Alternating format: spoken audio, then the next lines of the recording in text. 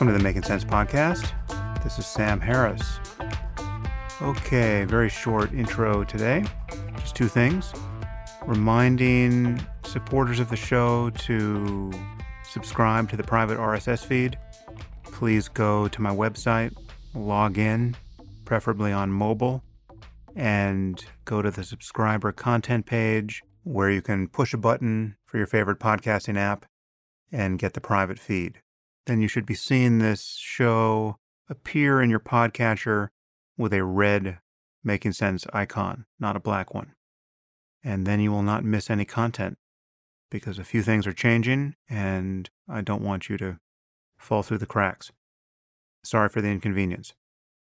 And finally, with regards to my previous podcast with Andrew McAfee, whose book is More from Less, many of you love that podcast, and I just want to let you know that his book is now available this week, publishing on Tuesday, the 8th of October. And now for today's guest, who also has a book publishing this week. My guest today is Megan Phelps Roper. Megan is an amazing woman. She's been on the podcast before. Her book is Unfollow, a memoir of loving and leaving the Westboro Baptist Church. And Megan is a writer and formerly a member of the Westboro Baptist Church, which she left in 2012. And she's now an educator on topics related to extremism and communication across ideological lines. As you'll hear, she's very well placed to do that. And really just an amazingly resilient and wise and together person. Given her background, that is no small miracle. So, without further delay, I bring you Megan Phelps Roper. I am here with Megan Phelps Roper. Megan, thanks for coming back on the podcast. It's really good to be back. So, you have been really busy. The last time we spoke on the podcast, you just had a Twitter feed, if I'm not mistaken, and now you have a daughter first, and most important, but you also have a book and I think a movie that will be based on the book. You've been very busy. Yeah, there's been a lot going on. It's kind of funny. For a long time, I felt like everything I was doing was really reactive. Somebody was asking me to come speak somewhere or, talk about Westboro and my life and everything. And then when it came time to write this book, this was the first thing that I actually had to say, I want to do this. And then that was a little bit. And I think we talked about that a little bit last time, just that feeling of, not wanting to, having spent my entire life telling people how to live, to now say, okay, you guys, now I have it all figured out. And let me tell you what the answers are now. Right. So obviously that's not the tone I take in the book, and that's not the tone I take in real life. But it definitely is kind of a little bit of a mental hurdle to get over. Yeah. Well, it's certainly quite a task to decide to sit down and write a book as well. And you've written really a wonderful one to read. And I think our conversation will not do the book justice deliberately. I just want people to read it. The book is Unfollow, and it's your memoir and your account of leaving the Westboro Baptist Church. And on the last podcast, we spoke, a fair amount about your life and what it was like to be in the church. I think we should recapitulate a little bit of that just so people have a sense of what's going on here. But, then we'll move on to some other topics. And also I got questions solicited from Twitter, which I want to cover. Sure. I guess, I think you have to tell people who don't know, and that will be some significant percentage of people, I think, just what is the Westboro Baptist Church and how did it start? The Westboro Baptist Church is a group of about 70 to 80 people, and it's made up almost entirely of my extended family. And they have become really well known. In the past, it's been almost 30 years now since they started this picketing ministry. We would go, starting from the time I was 5 years old in 1991, and protest. It started with the LGBTQ community and then just expanded from there until it included literally everyone outside of our church. Everyone outside was a legitimate target for our protests. The things that they're probably most well known for are, again, their protests of the LGBTQ community, and then also military funerals, Mm. the funerals of AIDS victims, and anybody that they considered sinners, which again is literally everyone. So, and anybody that got any kind of attention was a target. Yeah, so people have seen pictures of kids, and you were one of those kids, holding signs at military funerals and just in protest over whatever basketball games and just in random places. And the signs, the juxtaposition of the kids and the signage is what has been so shocking about this church. I mean, the classic sign is "God hates fags." Give me some of the other signs that were most offensive to military families and others. Thank God for September 11. Mm, Thank God for dead soldiers. Those especially were really offensive to a lot of people. And then there were ones like pray for more dead soldiers and pray for more dead kids. And those ultimately they became a huge problem for me. And I'm happy to say now that, in the time after I left the church, I started, reaching out to my family and making these arguments to them, generally from a scriptural perspective. So even though I am no longer a believer, I don't believe in the infallibility of the Bible, I still make arguments to my family from the scriptures mm, because I know that that will be what they find most compelling. And so I started to say, I'm happy to say that since I left and started making those arguments, they no longer hold those signs.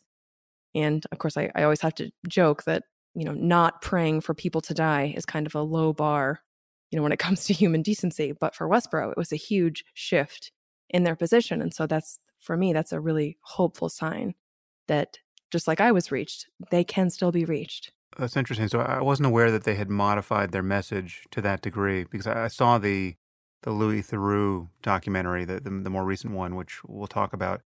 So you're saying that they still hold the homophobic signs, but they don't hold the ones celebrating the deaths of soldiers and children? I think they still have the thank God signs because for them, that's absolutely still a scriptural, because they believe in predestination. That is a Hmm. scriptural proposition that you are supposed to thank God for all of his judgments because they are, by definition, righteous. So I think the thank God signs are still there, but the praying for more dead, praying Hmm. for more curses on their enemies, those ones are the ones that are not part of their repertoire anymore. Hmm. So your grandfather started the church, and what was his background? I mean, how did he get his revelation or his commitment to an unusually doctrinaire version of Christianity? I think he grew up Methodist. It didn't seem like they were particularly or especially religious. But then he graduated high school at 16 and got a principal appointment to West Point Military Academy. And but he had to wait until he was 17, in order to, matriculate. And so in that time between when he graduated and when he could actually enroll, he got saved at a tent revival meeting in the South. And he thought he needed to become a preacher.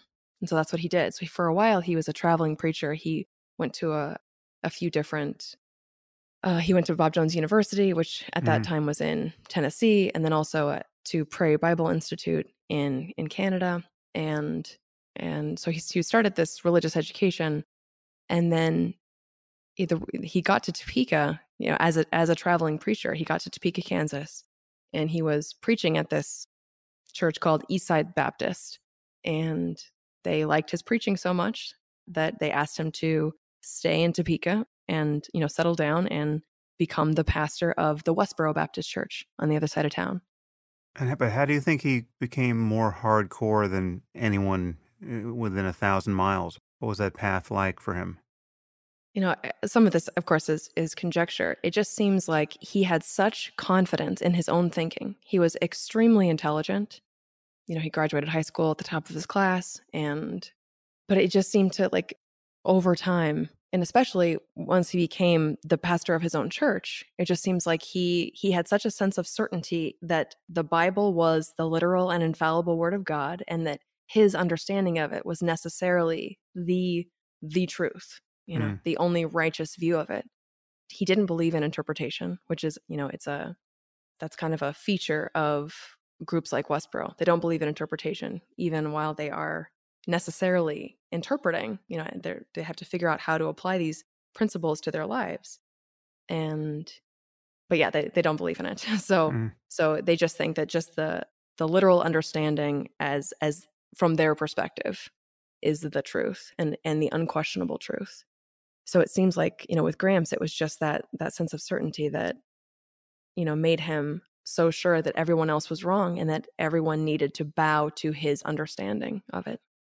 Yeah, and so then he essentially indoctrinated the whole family. I mean, he didn't have a family yet, I suppose, and then he started having many children and many grandchildren, and you all became the church. Right. Yeah. So most of the church, it's about 80%, 85% is my extended family. And even now, the few outsiders who have joined the church, the very few outsiders, especially when you consider how much attention Westboro has gotten, the few outsiders who have joined, many of them have married into the family as well. So, of this, if you saw Louie's most recent documentary, 2 of my siblings are now engaged to a family that had, a father had joined with 4 children. 3 of those 4 are now either married or engaged. And I think the oldest is just in their early 20s. Yeah, and there's the crazy story of the first documentarian who came from the outside world to cover the church wound up joining it. Is he still a member of the church? He is. He's one of the elders, actually. He Right. wasn't the first documentarian who came, but Oh, no. he is the first one who came and stayed. Right, right. He really went native. It's Yeah. amazing. So, And from my perspective, he had this, many of the same features, just psychologically as mm, Gramps. That idea of there being one standard. That's a really compelling idea, that there yeah. is one standard, that it is a divine and unquestionable standard, and that my judgment has to be followed, in all things. Like, that's, for a lot of people, that can be really, and especially people with large egos, which I believe is absolutely true of both that documentarian you mentioned and my grandfather.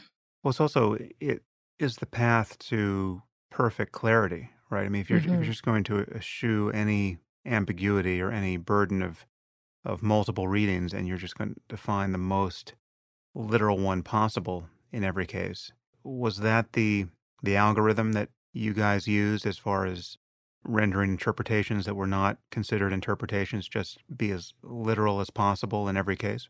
Basically, I Mm. mean, that was definitely a feature of how we read the Bible. It's kind of funny because I also feel like, we tended to choose the most strict interpretation. So, for instance, there was an expositor that we would read a lot named John Gill. And, when it came to certain aspects of the New Testament, where in cases like, divorce and remarriage, Westboro sees that is always, forbidden by Mhm. God, because Jesus, in Luke 16 says, if you divorce your wife and marry another, then that's adultery. And if you marry a woman who's been put away from her husband, then that's adultery. So it seems like very clear. But there are other verses that kind of seem to moderate that position. And John Gill, took the more lenient stance. And in that case, we thought John Gill was a heretic. So, Mhm. so even the people that we looked to for a lot of guidance, became heretics if they weren't as hardline as we were. And the other interesting fact about your grandfather that became an interesting fact about the whole family is that basically everyone became a lawyer, right? Or so many of you became lawyers, and there's a family legal firm that you must have had clients that were not religious maniacs. So how did all that work? Yeah, no, I would say most of the clients of Phelps Chartered they're not related to us. They don't share any kind of ideology with us. But my family has a reputation of being good at their jobs, not, overcharging. And I feel like it was very similar to the way it was in school. People just kind of generally compartmentalize who Mm. we are at work or at school versus who we are on the picket line. And so, yeah, I mean, we had clients that were, part of the LGBT community. So like Wow. there was a couple I remember every time they sent in a payment, it was a lesbian couple. They wrote on both the check and the envelope with the check, they would put the 2 female symbols like interlocked. Uh, And I just thought that was very funny. Just yeah, that's going to this work. dichotomy. Uh, Yeah. But yeah. where did the emphasis on protest come from? I mean, this is not the usual way that people try to spread their brand of Christianity or any other faith. How is it that you guys spent so much time with all the kids in tow on the sidewalk with signs? Well, it didn't start with picketing. There was about a 2-year period from, because I mentioned, I think last time, the incident that sparked the picketing The at park, this, yeah. yes, at this local Mhm. park. And so from the time of that, that incident to when we actually picked up the first picket sign was about 2 years. And in that time, my grandfather was going to city council meetings and writing letters to the, mayor and such, and and the park commissioners, and trying to figure out how to clean up Gage Park because it's this ongoing problem. Right. So to remind people, there was a park where gay men were having sex in the bushes, essentially. Hmm. And I assume all of that's true, right? This was not your Yeah, grandfather's malignant not making fantasy. this up. Right. No, he wasn't making it up. I mean, he wasn't making up that it was a pickup spot. I think once the picketing started, and once he saw the kind of attention that he could get from that kind of activity, that became, it just became this is something that he couldn't turn away from. And even I remember at a certain point after I was in middle school, so we would have been picketing for, nearly 10 years by then. You started when you were 5? Yeah, so just before I started kindergarten, I Yeah. started picketing. Well, So, yeah, so I remember being in middle school, and it was like a discussion they were having with a newspaper, a local newspaper, about possibly like basically, if we give you a column, a weekly column in the newspaper, will you stop picketing? Because if your goal is to reach people, this could be a possible, this could be a way of doing that. And I remember first being aghast that we would even consider this. Like it didn't occur to me that, and then of course everybody else in the church seemed to come to the same conclusion. Like this was not an option. Like our place is, there's these phrases from the Bible, without the camp. Like we are outside of mainstream society. We are mhm. not inside talking to these people. We are outside because they have cast us out, because they have abhorred God and his message. And so therefore they abhor us. Yeah, well, there's something self-fulfilling about that kind of persecution complex. Once you tell yourselves a vivid enough story of how separate you are from the rest of human society and all that that entails, and you begin to act on that perception as you did, you then, as if by magic or some perverse irony, begin to attract all the hatred that seems to confirm your status as everlasting outsiders. And so your experience, you write about this in the book, but your experience, even as a young child, standing on the sidewalk picketing, was the experience of just reaping a kind of an infinite amount of hatred from the rest of society. And I can only imagine that experience confirms the sense that, these people are irretrievably lost and destined for hell. Yeah, absolutely. And I think it was those very human dynamics that kind of pushed us further and further to the extreme as time went on. Because there are passages, the things that led us to be praying for our enemies to die and for God to do horrible things to them. Like that didn't happen overnight. That was kind of in some ways it did happen overnight because it was a sudden shift in doctrine. Mhm. But the theology and the mental state that got us there definitely developed over time. And so, as time goes on, and the louder we get, the more angry the response gets, the more hostile that response gets. And so then you can't help but, even though we were, and this is where, I write about this in the book, like that moment where it finally hits me that I am believing these two completely contradictory things at the same time. I'm holding them in my mind together at the same time, but never in the same moment. So it's the sense that, our stated goal for picketing, the reason we were out there, was the fulfillment of the commandment to love thy neighbor as thyself. It's the idea that you go and rebuke your neighbor when you see him sinning, because you know that the consequences of that sin is death and curses from God in this life and then hell in the next. So ostensibly we're out there because we love these people and we need to go and warn them.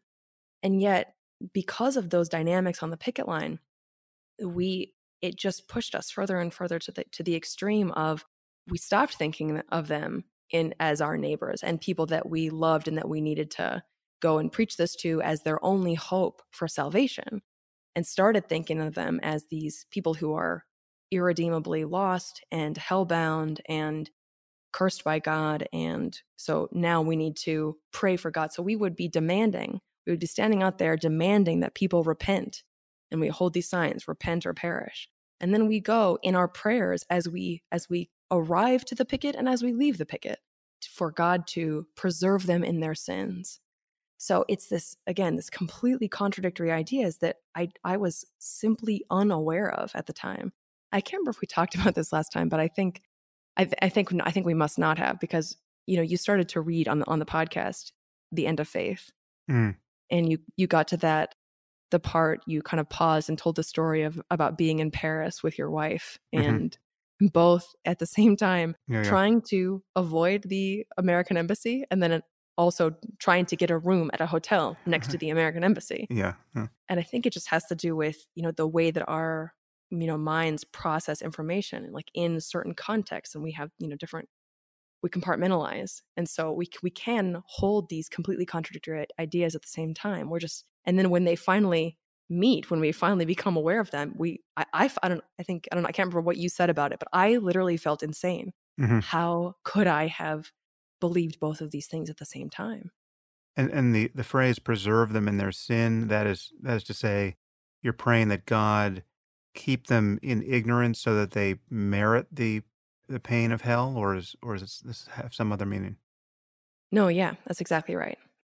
That's a theme in Islam as well. That's you encounter this a lot in the Quran, that if God had wanted to illuminate them and give them faith, he would have. So the fact that the unbelievers are blind to the truth is something that God intends. It's really it's a kind of a perverse vision of a psychological experiment that's never really honestly run. I mean, it's not like anyone outside the faith ever had a chance when you actually look at the details, and that this is considered a good thing.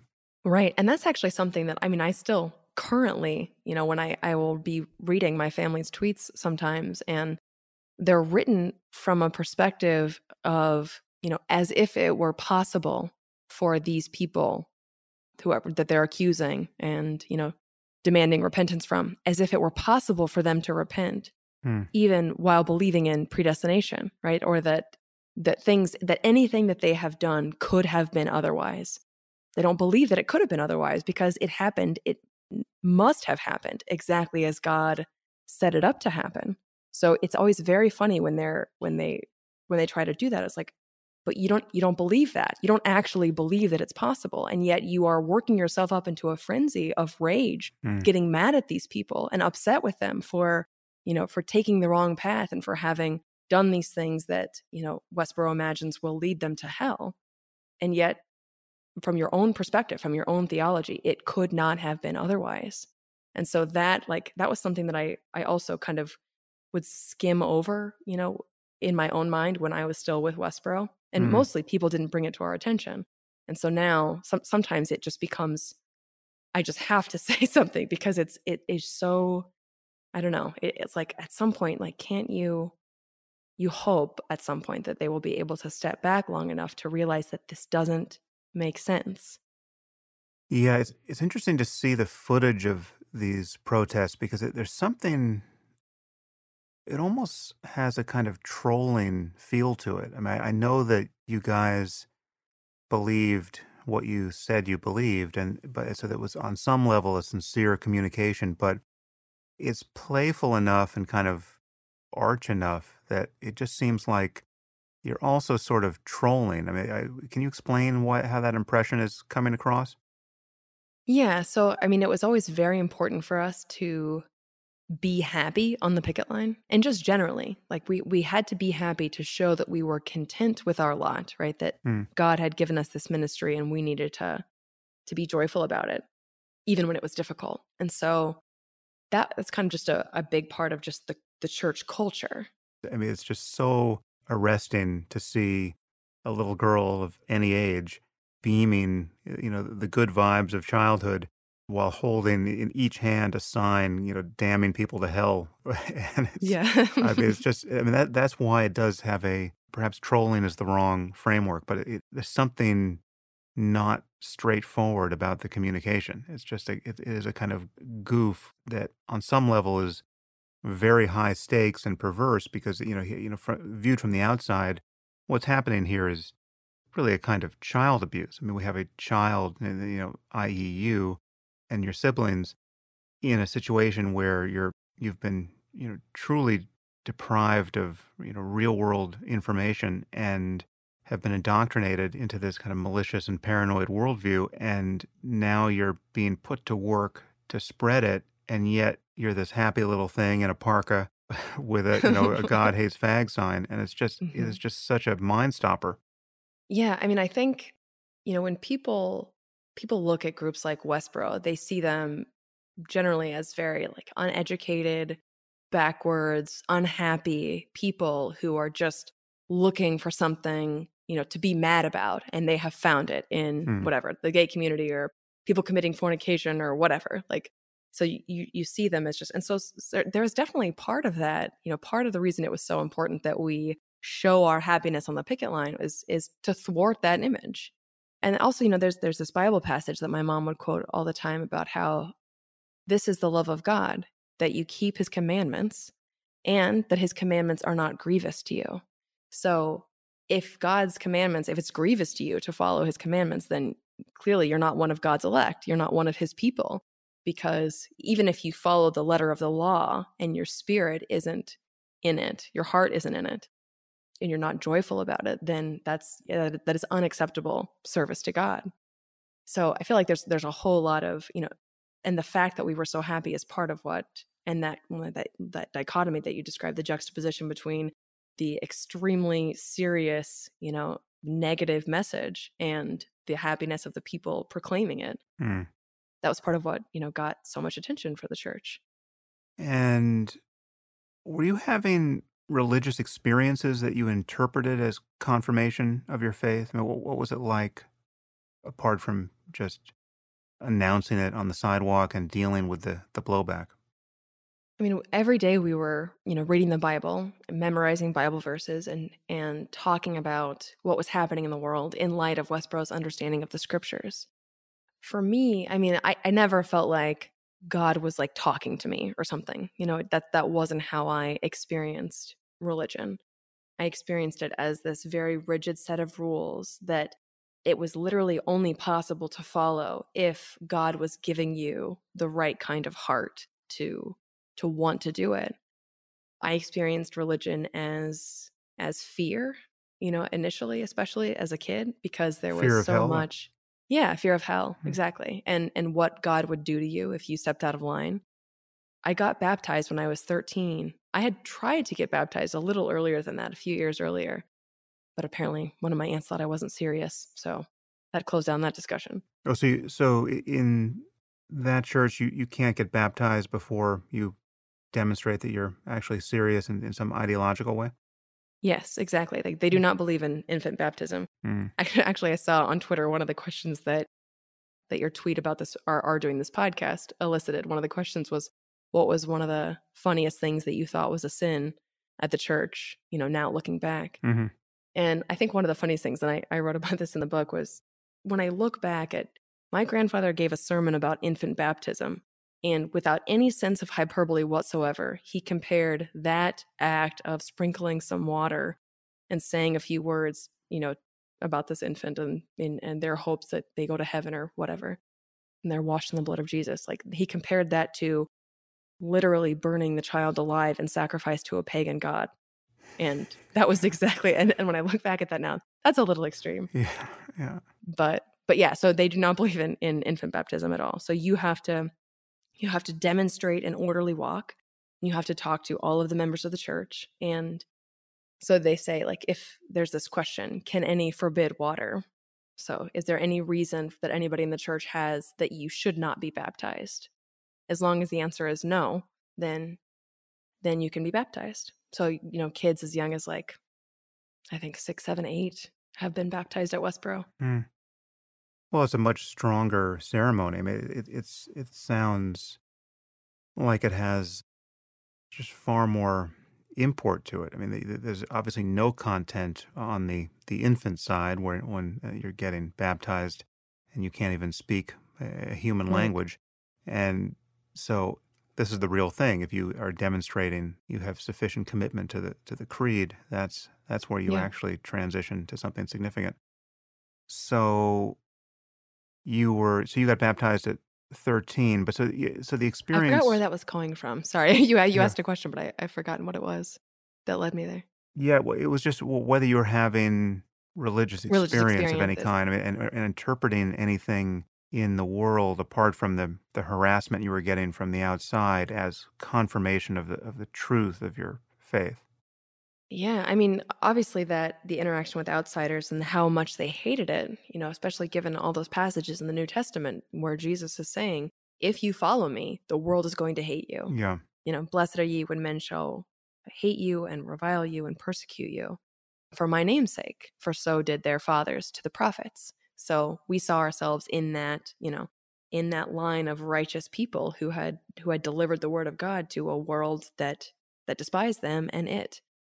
So there's no question that was a huge part of it. But, just because of how, everything in the church, this extraordinary amount of love and support that you get as a church member, as long as you are a member in good standing, all of those, I felt enveloped in the love of God, by those things. Mm, And because they teach you, your own worthlessness from such a young age, that you are of yourself, you have nothing that God didn't give you, and that, of your, any part of you, that's you, like that's all corrupt. And there's this passage that talks about their righteousness is as filthy rags, right? So it's just you are taught from such a young age that you are nothing and that you have nothing and that all things come from God. And so, the sense that the idea that you could have this really wonderful family and people who loved and cared about you and showed you that in innumerable ways, all of that felt like a wonderful gift from God. I felt, the same way singing in church on Sundays, all these songs that talk about how worthless you are as a human being and how graceful God is and how merciful to have taken any pity on you and given you, any good thing. That mm. just tells you what a wonderful God he is and how generous, because clearly you are too worthless to deserve any of this on your own. Yeah. Well, it really is a complex picture because, at first glance from outside, again, this just seems like pure misfortune. I mean, you were unlucky to be born to the people you were born to and insulated from sort of a normal, happy life in the modern world.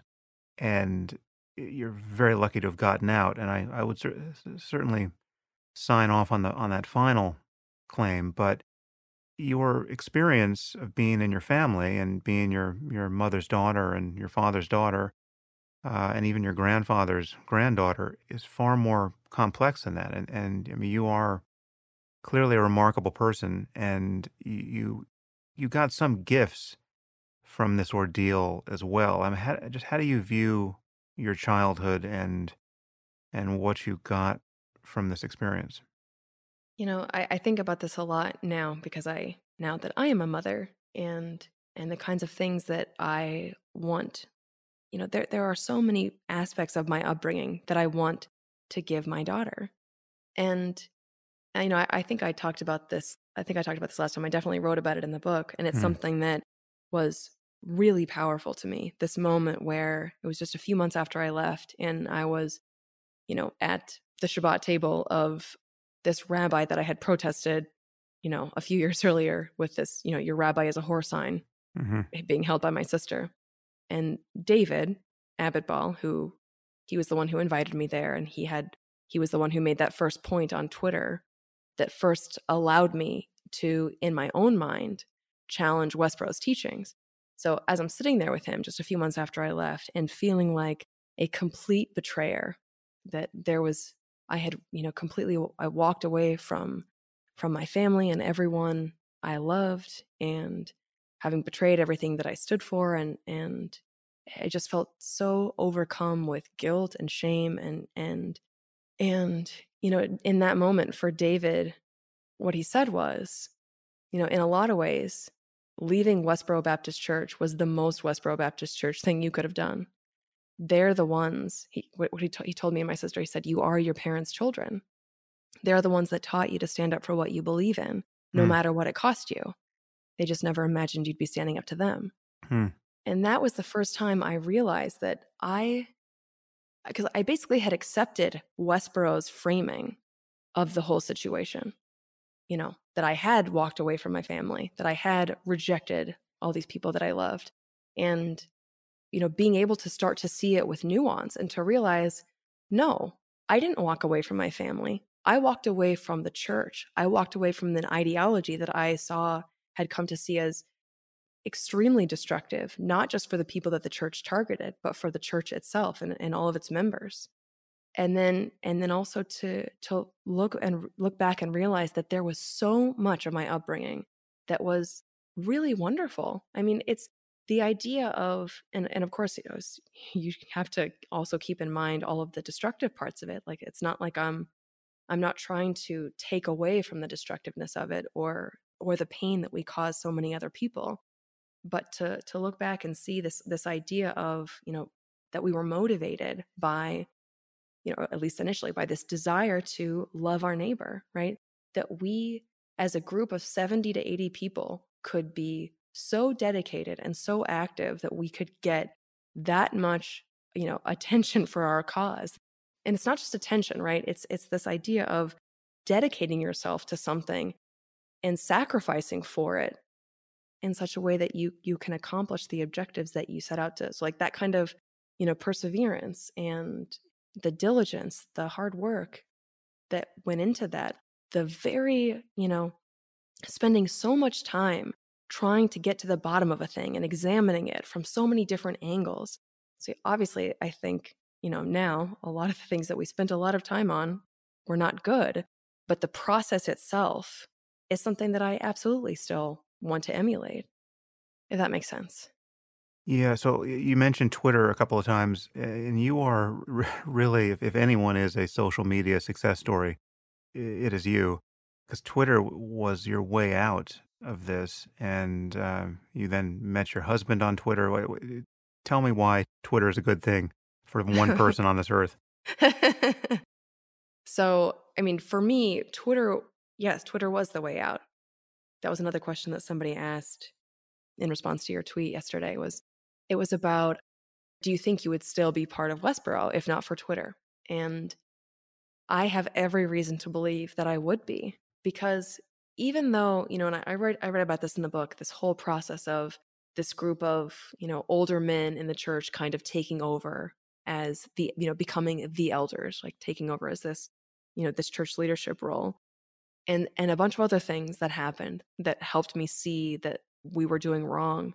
But I have every reason to believe that without those conversations on Twitter, without having come to the realization that we could be wrong about something, before that conversation with David Abbott Ball, where he points out this internal contradiction in our theology, before that, I always felt like I had the answer to everything.